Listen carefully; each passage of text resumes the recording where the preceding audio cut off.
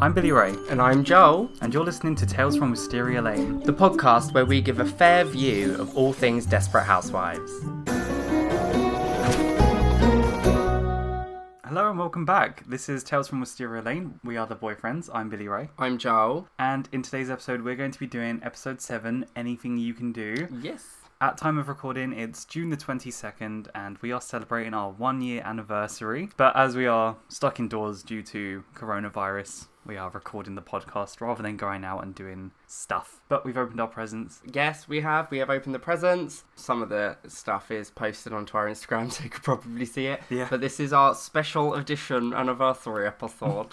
I love you. I love you too. Also, this makes me happy. We've got some really great Edie moments. I miss Edie. Edie hasn't been in it for a few episodes. Yeah. And it's really shown, I think. So it's fun to have her back. So in today's episode, I'll be doing the outline, and Joel's going to be doing his trivia, fun facts, research, that sort of thing. Do you have anything to get us started with? Sure, so first of all, we'll do the usual. So it was written by John Pardee and Joey Murphy, and it was directed by Larry Shaw. In this episode, there is a scene where Tom is pitching to his colleagues or his clients about Spotless Scrub, which is the product that they're trying to market and advertise, and Lynette sort of jumps in and overshadows Tom's idea with her own idea of using dry cleaning bags to advertise Spotless Scrub, which is what ABC did to advertise the show Desperate Housewives by putting the slogan "Everyone has a little dirty laundry" on thousands of dry cleaning bags. That's really cool. Yep. The episode title, Anything You Can Do, comes from the musical Annie Get Your Gun, which I think probably most people know. Anything You Can Do is probably quite a famous I know the song lyric. I don't know the show. And it's written by Irving Berlin,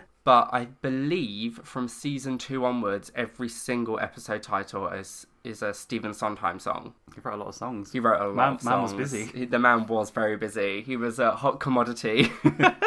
And finally, the baby blanket, which is embroidered with the name Dana, was specifically made yellow to keep the gender of Dana up in the air so that people couldn't just assume whether it's boy or girl. Okay, here we go. So, Mary Alice narrates about competition and how it means different things to different people, and on Wisteria Lane, that means keeping up with Brie Vandekamp. She has the nicest lawn, which Martha Huber begrudges, as her own garden is never as good. Then, a man called Victor, on his morning jog, collapses outside Mrs. Huber's house. She deals with this not by calling an ambulance, not by calling for help from her neighbours, but by putting Victor in a wheelbarrow, wheeling him over to Brie's house, and dumping him into Brie's hydrangeas.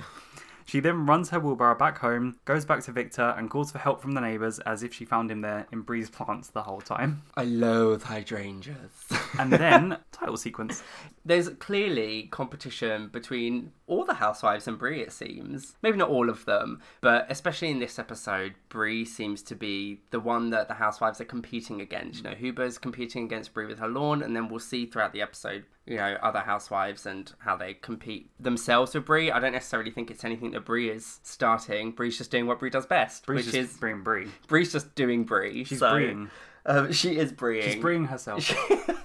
So after the title sequence, Mary Alice ponders on how her and the ladies would meet once a month for the Wisteria Lane Book Club. She says that they would become completely absorbed in the characters' problems and goes on to list a few. Firstly, she says the way they dealt with adversity, and we're shown a shot of Lynette taking her twins' ADD medication, so that's still going on from the previous episodes. The way they conducted illicit affairs, and we're shown Gabby walking past John Rowland, touching his arm, looking a bit pleased and happy that way.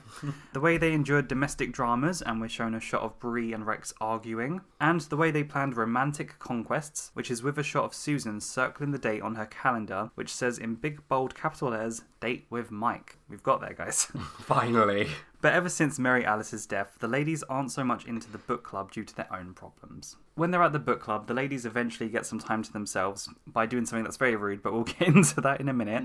So it's just the 4 ladies. The other ladies have gone into another room, and Susan tells them about how her and Julie found out where Zach was, and she says that Zach's in a rehabilitation centre. She says that he told her something happened to someone called Dana, and the ladies pieced together that someone must have known about Dana and sent Mary Alice the mysterious blackmail note. So someone obviously knows the truth out there, but who it is, we are yet to know. But, I mean, Brie is quite rude in this scene. Yes. Because the way that she had tackled getting alone time was so uncouth. Yeah, you could just wait until the book club is over, but instead you ask specifically the girls that aren't the main housewives to help you with the food, let them wander into the kitchen, and then just close the doors so that you are left alone. What was it that she said when she closed the doors? I'll be right in. And then she just closes the doors on them. And she's like, I couldn't wait to get rid of them. I bet those ladies were talking some real dirt about Brie. I bet they were. But you've closed them in the kitchen where the snacks are. Yeah. So they're just going to, like, enjoy Brie's incredibly homemade snacks. Yeah, she probably planned it. Oh my god. Yeah, probably. But the book that they are discussing is Madame Bovary, which I have done a little bit of research in. I've never read it. I'd never heard of it until watching Desperate Housewives. Same.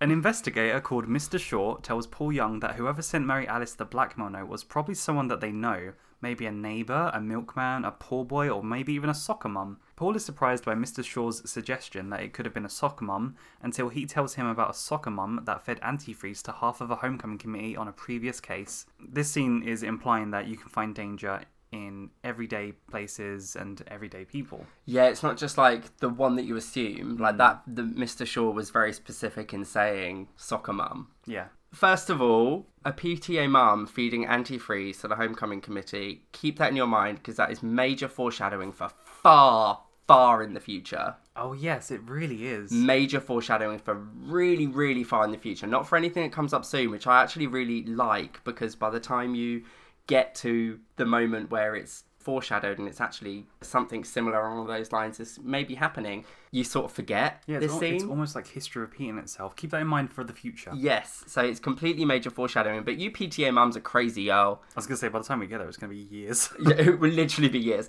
So Tom is impressed by how clean the house is, not knowing that Lynette's been cleaning whilst using ADD medication, which has kept her going, because it's speed apparently. He then begins to tell Lynette about a killer idea he has for this campaign for the Spotless Scrubs idea to run at work, and says that he wants to do the pitch meeting at their house with all the board members and their wives over a dinner party. When Lynette asks when this formal dinner is meant to take place, he says the day after tomorrow, and Lynette asks, how am I supposed to do something like this with no warning? And Tom says, Brie Vanderkamp does this sort of thing all the time. He doesn't say exactly how I just said it, but this is how it came across. He can see that this has taken her aback a bit, but she says it's fine and she'll do it. When Tom leaves the room, she goes to take more ADD medication, but she's all out. It's all gone. In my opinion, Tom backed her into a corner and she had to say yes. Yeah, when I first watched this, I thought, well, he did ask her in all fairness, but then upon re-examination, he was clearly putting her in an awkward position where she can't say no. From my opinion of watching the scene, it seemed like Tom had already told the people that were going to be coming over for this dinner party. He'd already told them the dinner party was happening, and so now he can tell his wife because she doesn't really have much of a choice than to say yes, because Tom can't exactly invite them to a dinner party and then come back and say, my wife said we can't. Like, you can't really do that. So, nice. But it's more manipulation from Tom. I'm not a fan of Tom right now. He's not coming across like a nice person. Oh, you're right. This isn't the best champagne in the world. It's really not. Well, it's Prosecco, but it's not. The bottle's been bad. sat at my mum's house for a long time, guys. Sorry, we're drinking champagne while doing the episode because, like we said, it's our anniversary. We don't normally drink when doing the episodes, but... We don't know we drink during the day. No, we don't. But I could get behind drinking during the episodes. Okay. I could get behind that. Back to the episode. Yeah, moving on. Juanita. Oh. That alcoholic, tang. Juanita is sitting on the porch and staring at John Rowland as he is gardening. Gabby calls John's mobile from her bedroom and tells him to meet her at the hotel in an hour, but he says he can't as he's going to the movies with Danielle. Gabby doesn't like this and says it sounds like a date and she has a problem with him seeing other girls, to which John replies, well, I have a problem with you having a husband. I guess we'll both have to learn to deal, and hangs up on her. Snap. Gabby then throws her phone onto the bed in frustration and storms into the bathroom. We cut back to John as his phone rings again and it says Mrs. Solis. So he answers the phone and says, don't even try to make it up to me by talking dirty. There's a brief pause in which John's like, hello? And then it's revealed that it's Juanita on the other side of the phone and not Gabby. Juanita looks pleased with what she's just found out. Juanita is so good. And John looks good too in this scene. When does John not look good in that white vest? I mean, he's not wearing the white vest in this scene. He's just topless. He is just topless. That's even better. Bree and Rex are in a meeting with Andrew's headmistress, Principal Stark, who tells them that Andrew's facing expulsion after shoving another student's head into a locker and broke his nose. Rex instantly jumps to Andrew's defense and questions the punishment, whilst Bree thinks it was clearly assault and so the punishment makes sense. Rex blames Andrew's behaviour on their own marital problems, and Bree believes that he should still be punished over this. After a heated debate, Rex blurts out, "Bree, I've gone to an attorney. You're going to be served with divorce papers later on today." To which Bree replies, "Well, he better be good, because when I'm through with you, you won't have a cent to your name." I really enjoy this scene. Like, it's been a couple of days since we've watched the episode, and so I really enjoy this scene looking back on it because it really highlights the difference between Bree and Rex as not just parents, but as people. I love that there's no middle ground either. They're both on complete opposites end of this spectrum. Is defending him to the tilt, and she is like, "No, punish him, it's fine." That's literally it. She's going straight to, this is practically assault. Headmistress, you do what you see fit. And Rex is the one who, weirdly enough, I kind of side with more, because he's the one that's saying, it was, a little roughhousing, and, I don't necessarily think that expelling Andrew is the way to go, because Andrew's clearly lashing out. He's clearly having trouble. If this was an ongoing thing, if this wasn't the first time Andrew's done something like this, then absolutely you need to start looking into, expelling him and sort of a stronger punishment. But as it stands, from what information we have from this scene... I mean, they say it's a zero tolerance policy, don't they? So we can only assume it's his first offence. Yeah, from the information that we get from this scene, it doesn't sound like he's doing this a lot. It's not like it's happened frequently or before. So I do think that what the school should be doing is getting him some help, like therapy or something. I had therapy at school, and it's nothing wrong with it. So good. It's a good scene. Rex does not handle this very politely. No, he doesn't. And I feel really sorry for the head teacher, because just blurting out that you've gone to an attorney in front of the head teacher puts the head teacher in an uncomfortable position, and you should have more respect for your soon-to-be ex-wife. You've been married all this time. She's the mother of your children. You should have more respect than to blurt it out there in front of people. That's like, it's almost like, oh my god, here we go, I'm going on a rant now, guys. It's almost like when you get proposed to in public and there's people around, and you're almost manipulated into saying yes to spare the embarrassment of the person that's proposing. Okay, I'll keep that in mind. I hate public proposals, guys. I love this podcast. It's really given me a lot of advice for the future. FYI. Susan is getting ready for her date with Mike and tells Julie that she wants to look sexy. Julie asks Susan if she has protection and says, "You know how I worry." Good old Julie. Mike is also getting ready for the date. He's putting on a suit in front of the mirror with his dog when he gets interrupted by a mysterious woman ringing the bell. Susan walks over to Mike's house and meets Edie on the way. Edie says that she looks pretty and she hardly recognised her. And Susan says that she's going on a date with Mike right now. FYI. FYI. Edie does not look happy. Also, Susan loved getting that in there. She loved it. That was that final little dig at Edie.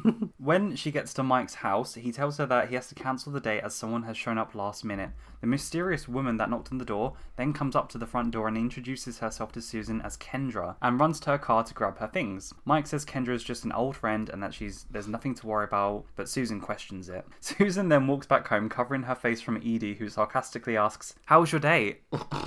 One of the facts, actually, like one of the little things I have is for this scene, and Edie's reply to Susan of FYI, when she goes, FYI, isn't actually scripted. Nicolette did it randomly because she thought that Susan's first FYI to her, when she's walking to Mike's house, was too, catty, and she couldn't help but say it, but then they decided to keep it in, which was a good idea because it's comedy gold. Yes, this episode. God bless you, Edie. Oh my god. Edie goes over to Paul's house to discuss selling the house as Edie is Paul's estate agent. She tells him that he legally has to tell potential buyers that Mary Alice killed herself in the house. She says that he could always tell people that she shot herself in the living room but crawled out the back to die. She then walks out in a hurry, forgetting her folder. Paul calls after her, but she's already gone, and when he looks in the folder, he finds the same stationery that was used for Mary Alice's blackmail note. He's put it together in his mind somehow that Edie is the one that sent the blackmail note based on this stationery. Apparently, the blackmailer is the only person that's allowed purple paper in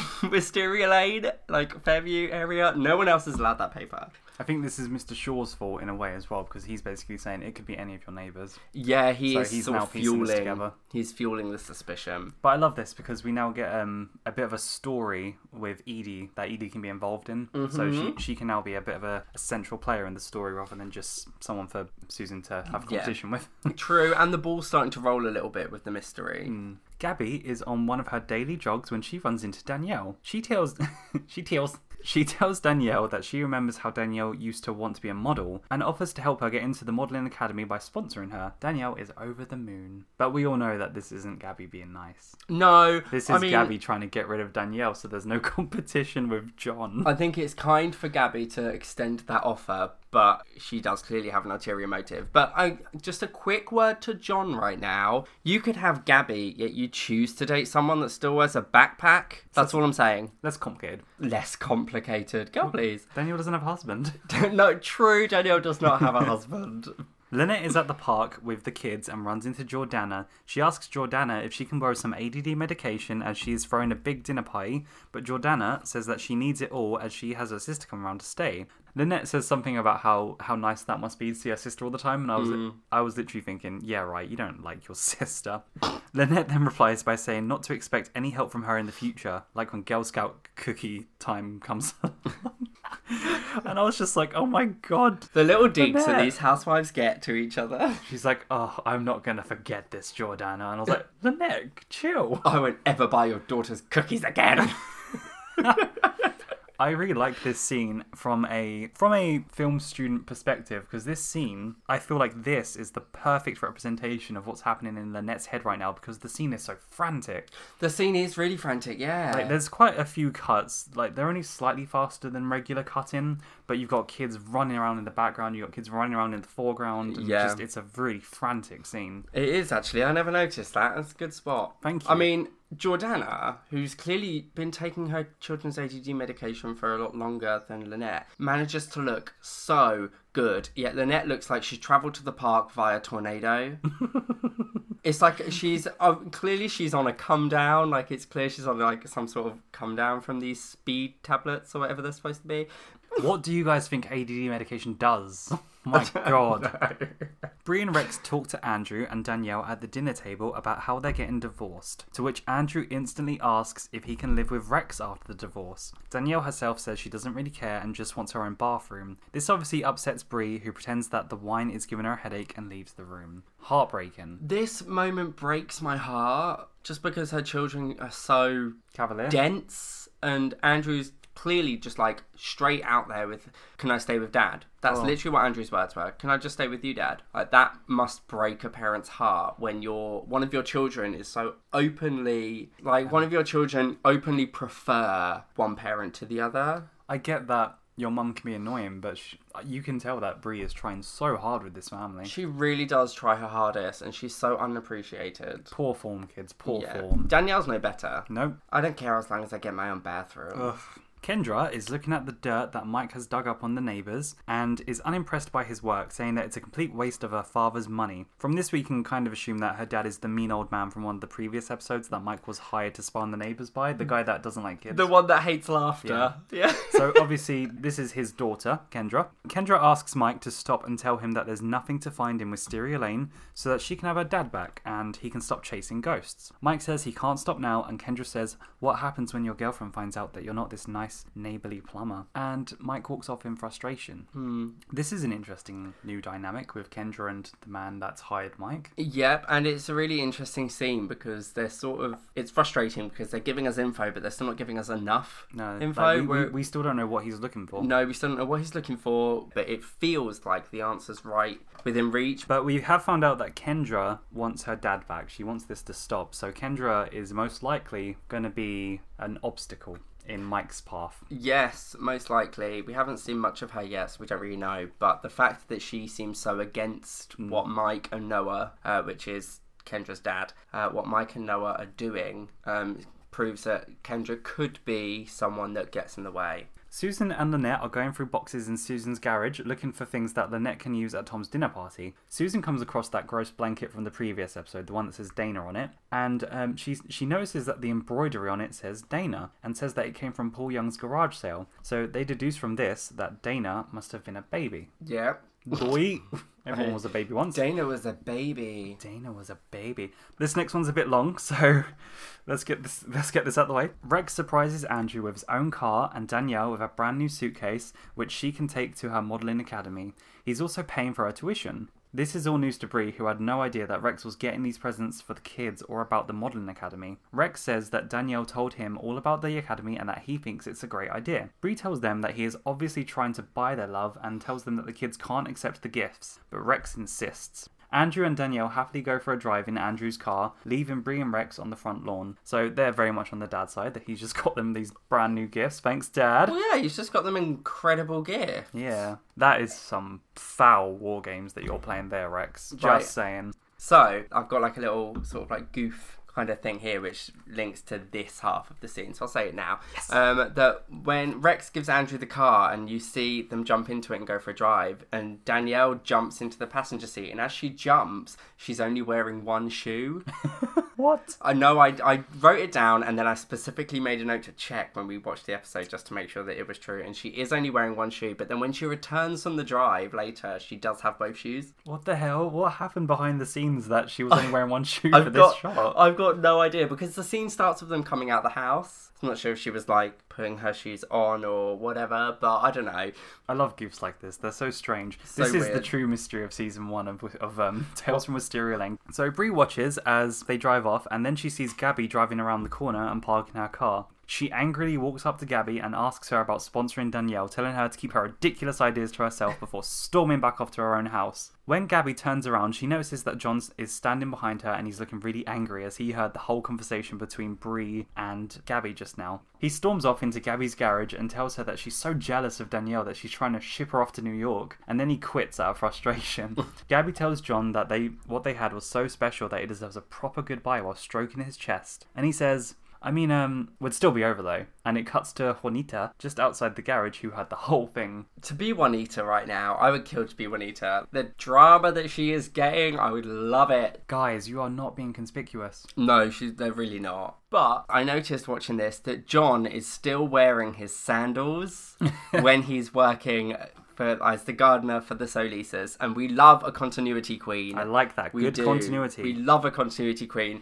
Lynette's friend Terry has Lynette and her kids over for a play date, and Terry thanks Lynette, saying that her kids are the only ones that can actually wear out her own kids. Lynette then goes to Terry's bathroom and searches all of the cupboards for some ADD medication. She finds a pot and takes one of the pills, and pockets another handful before closing the cupboard.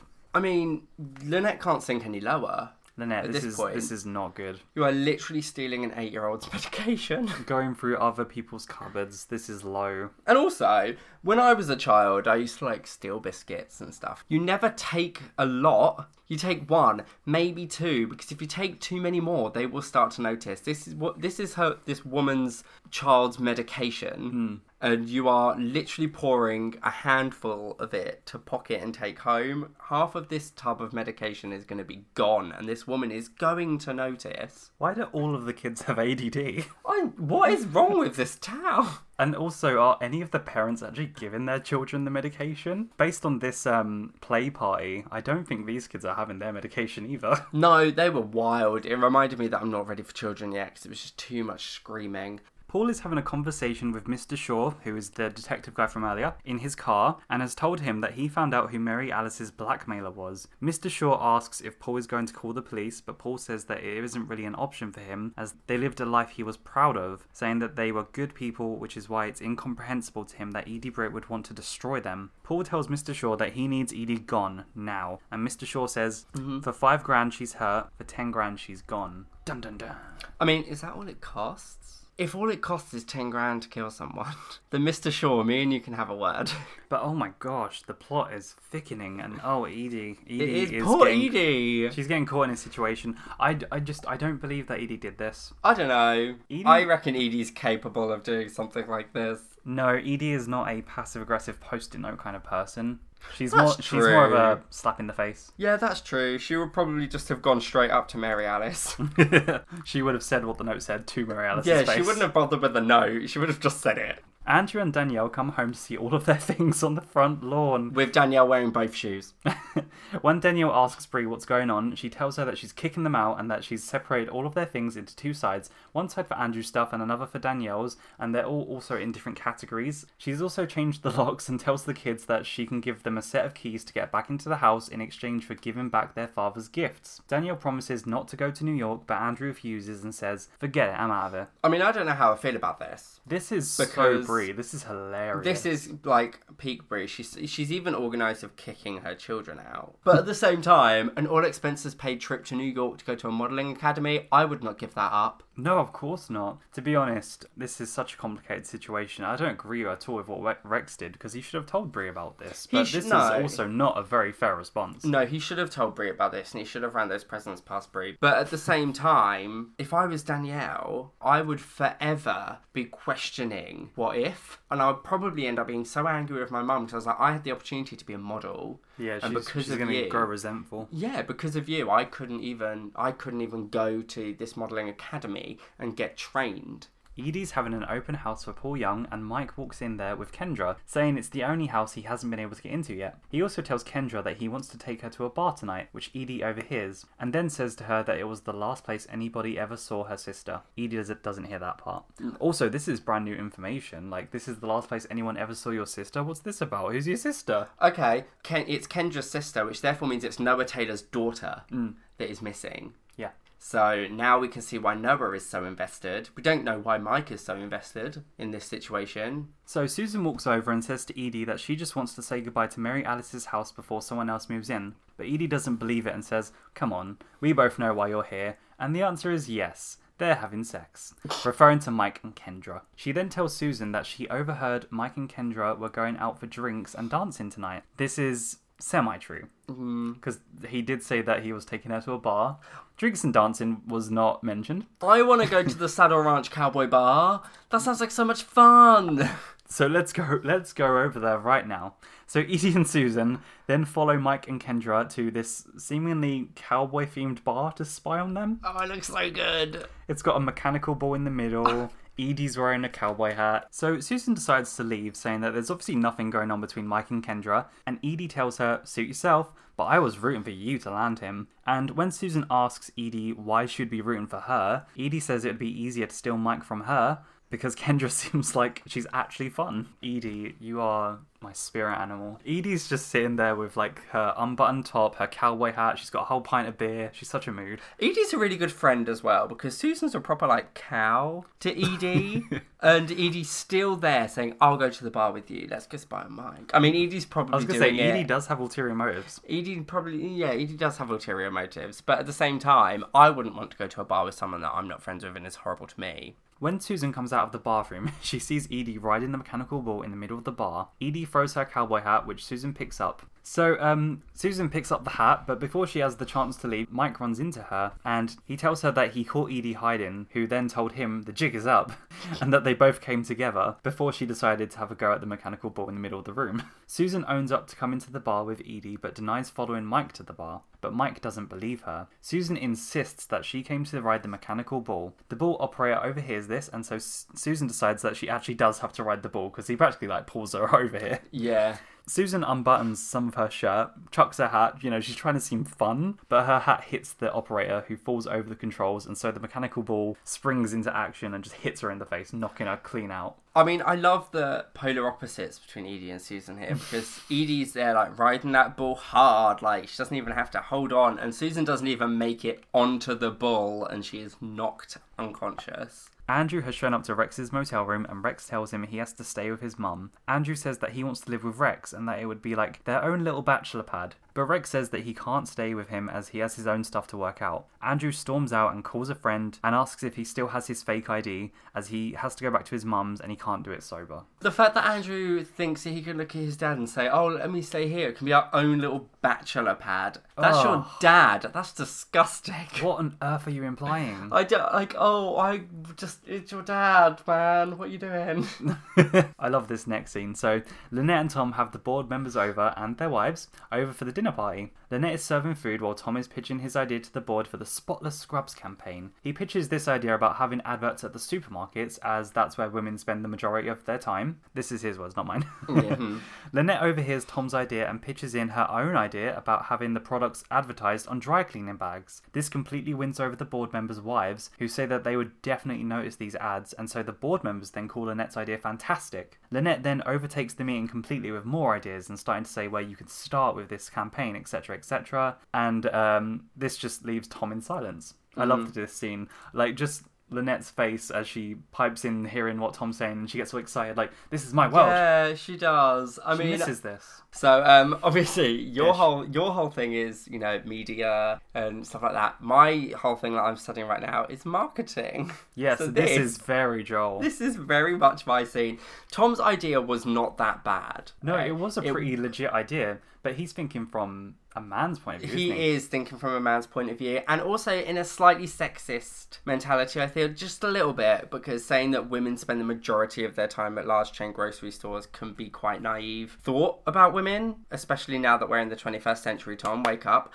But it would also, I think, cost a lot of money. Tom's idea is to put advertisements on the sides of trolleys, basically, which I would imagine costs an awful lot of money. And the way I picture it, I'm not quite sure about American, shopping carts, but the way I picture it is it would be like an advertisement like it is on the side of a bus for us. But taking that into consideration, you would think that an awful lot of shops would already have marketing for this product. Yeah. Like Spotless Scrubs. If you are purchasing it in large chain grocery stores, it will already have POS. It'll already have marketing. It will already have, offers where the product's on the end of an aisle, or it will have its own little, unique stand that it gets, displayed upon. So in essence, it's potentially just a little bit of waste of money. Woo, I'm making use of my degree.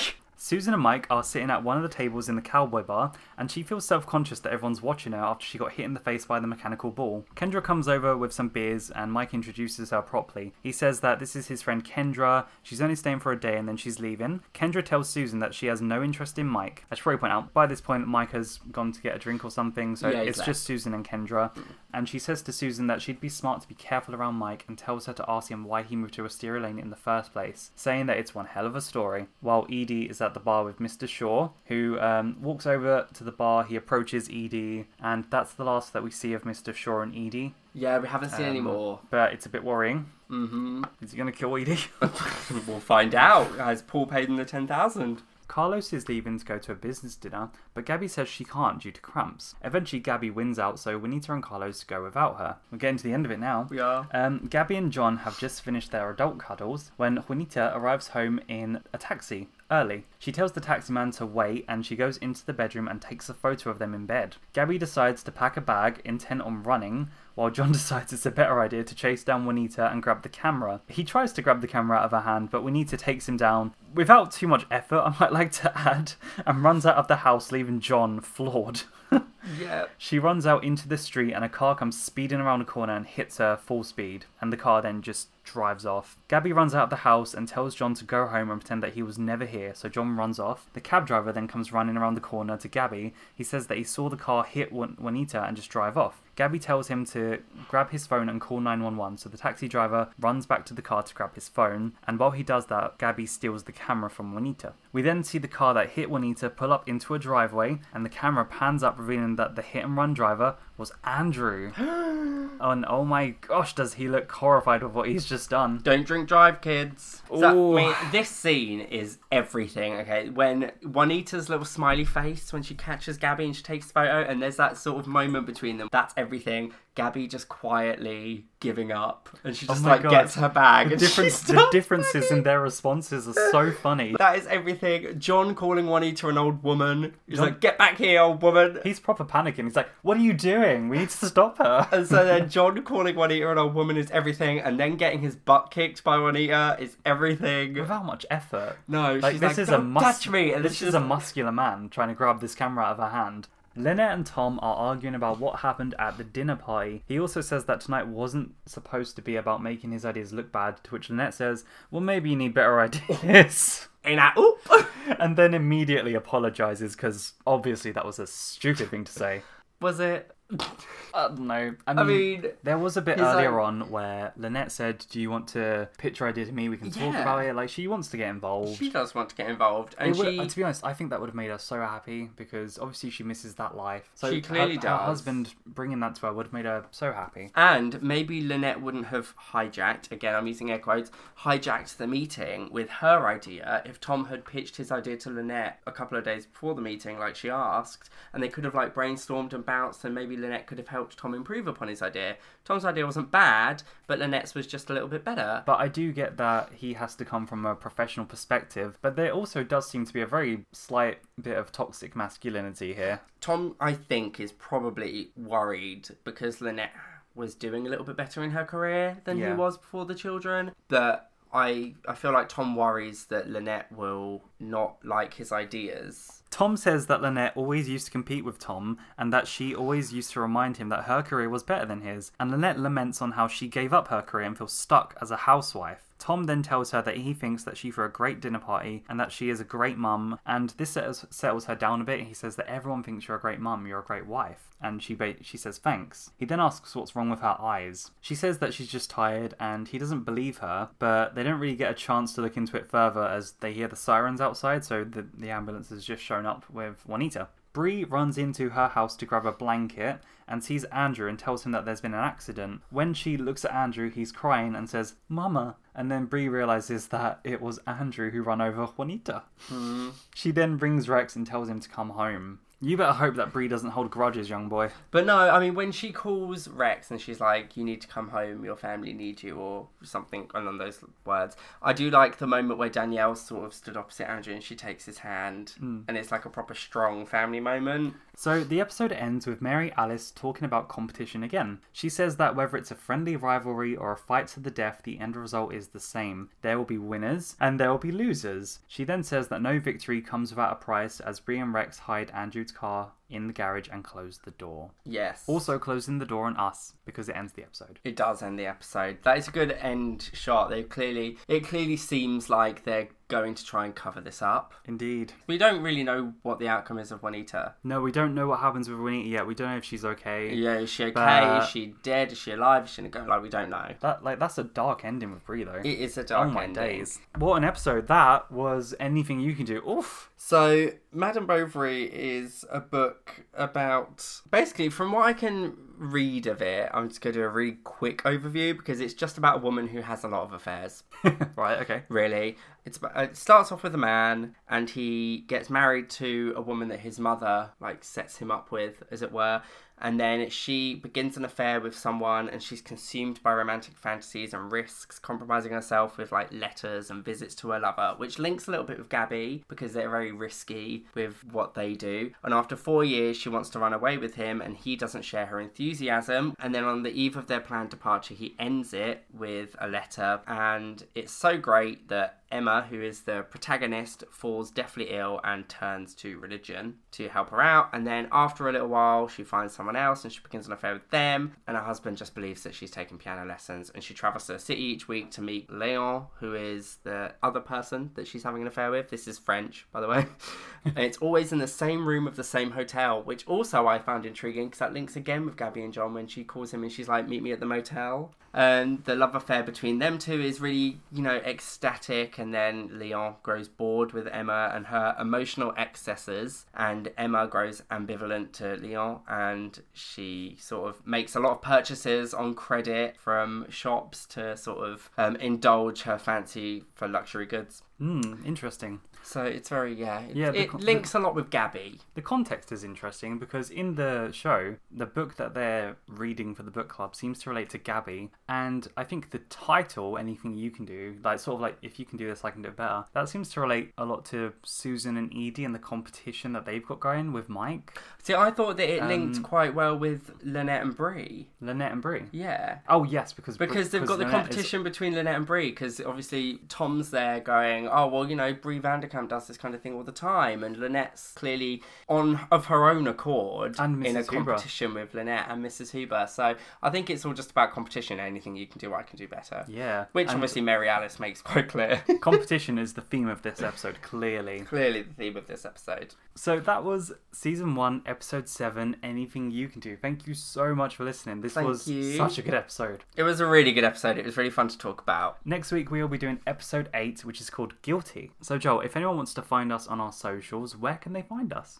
So you can find us on Instagram at Boyfriends Review, and you can find us on Twitter at BFS Review. You can also email us at boyfriendsreview@outlook.com.